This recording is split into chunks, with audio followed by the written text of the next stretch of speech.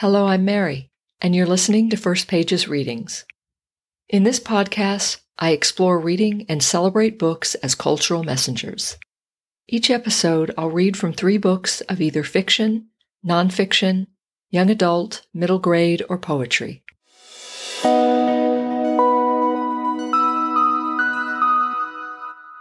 Hello and welcome to First Pages Readings, Episode 16. And thanks for joining me. Today I'll be reading from 3 books of fiction. Let's get started. Today's first book is Love Medicine by Louise Erdrich. An astounding piece of art, this book will move you and leave you changed. Its story, its characters, and its language have the power to take your breath away. The first page of Love Medicine. Any mispronunciations are respectfully unintentional. The world's greatest fisherman.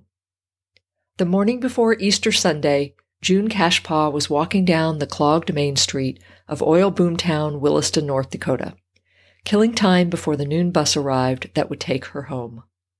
She was a long-legged Chippewa woman, aged hard in every way except how she moved.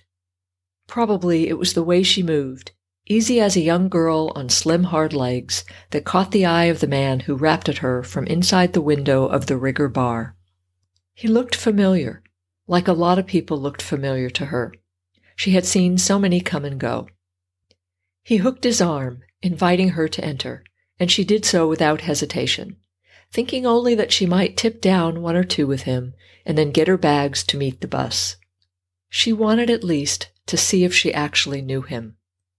Even through the watery glass, she could see that he wasn't all that old, and that his chest was thickly padded in dark red nylon and expensive down.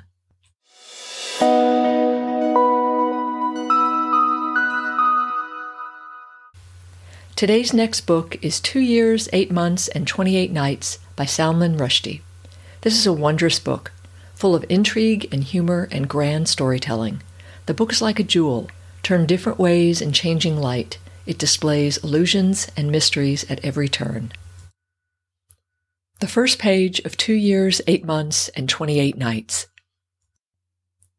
Very little is known, though much has been written, about the true nature of the jinn, the creatures made of smokeless fire. Whether they are good or evil, devilish or benign, such questions are hotly disputed. These qualities are broadly accepted, that they are whimsical, capricious, wanton, that they can move at high speed, alter their size and form, and grant many of the wishes of mortal men and women, should they so choose, or if by coercion they are obliged to do so, and that their sense of time differs radically from that of human beings. They are not to be confused with angels, even though some of the old stories erroneously state that the devil himself, the fallen angel Lucifer, son of the morning, was the greatest of the jinn. For a long time their dwelling places were also in dispute.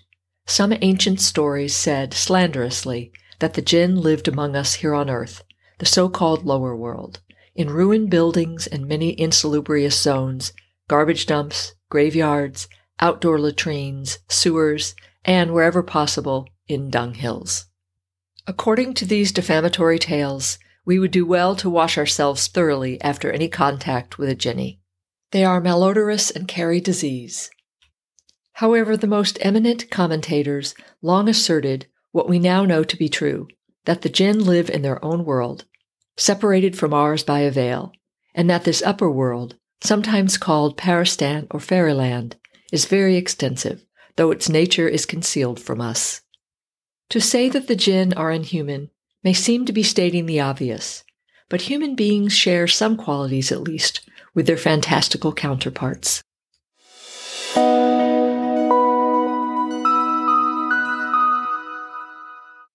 Today's third book is Restless by William Boyd. This book draws us in from the beginning, and we're compelled to follow page after page, to uncover its story and to learn more about its characters' private lives. This is engaging storytelling with a beating heart. The first page of Restless. Into the heart of England. When I was a child and was being fractious and contrary, and generally behaving badly, my mother used to rebuke me by saying, "One day someone will come and kill me, and then you'll be sorry." Or they'll appear out of the blue and whisk me away. How would you like that? Or you'll wake up one morning and I'll be gone. Disappeared.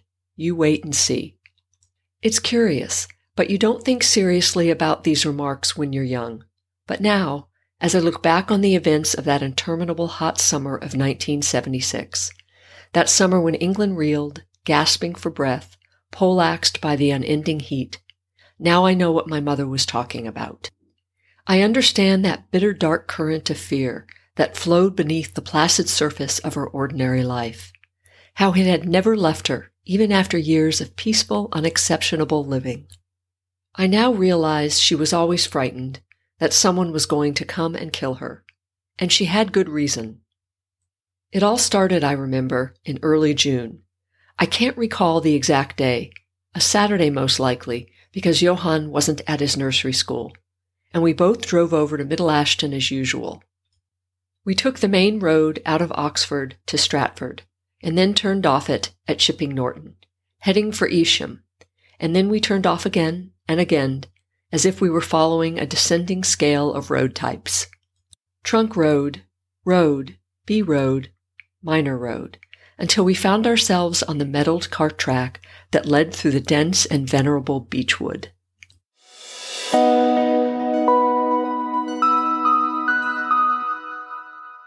If you liked listening to this episode, please leave a review and tell me what you think.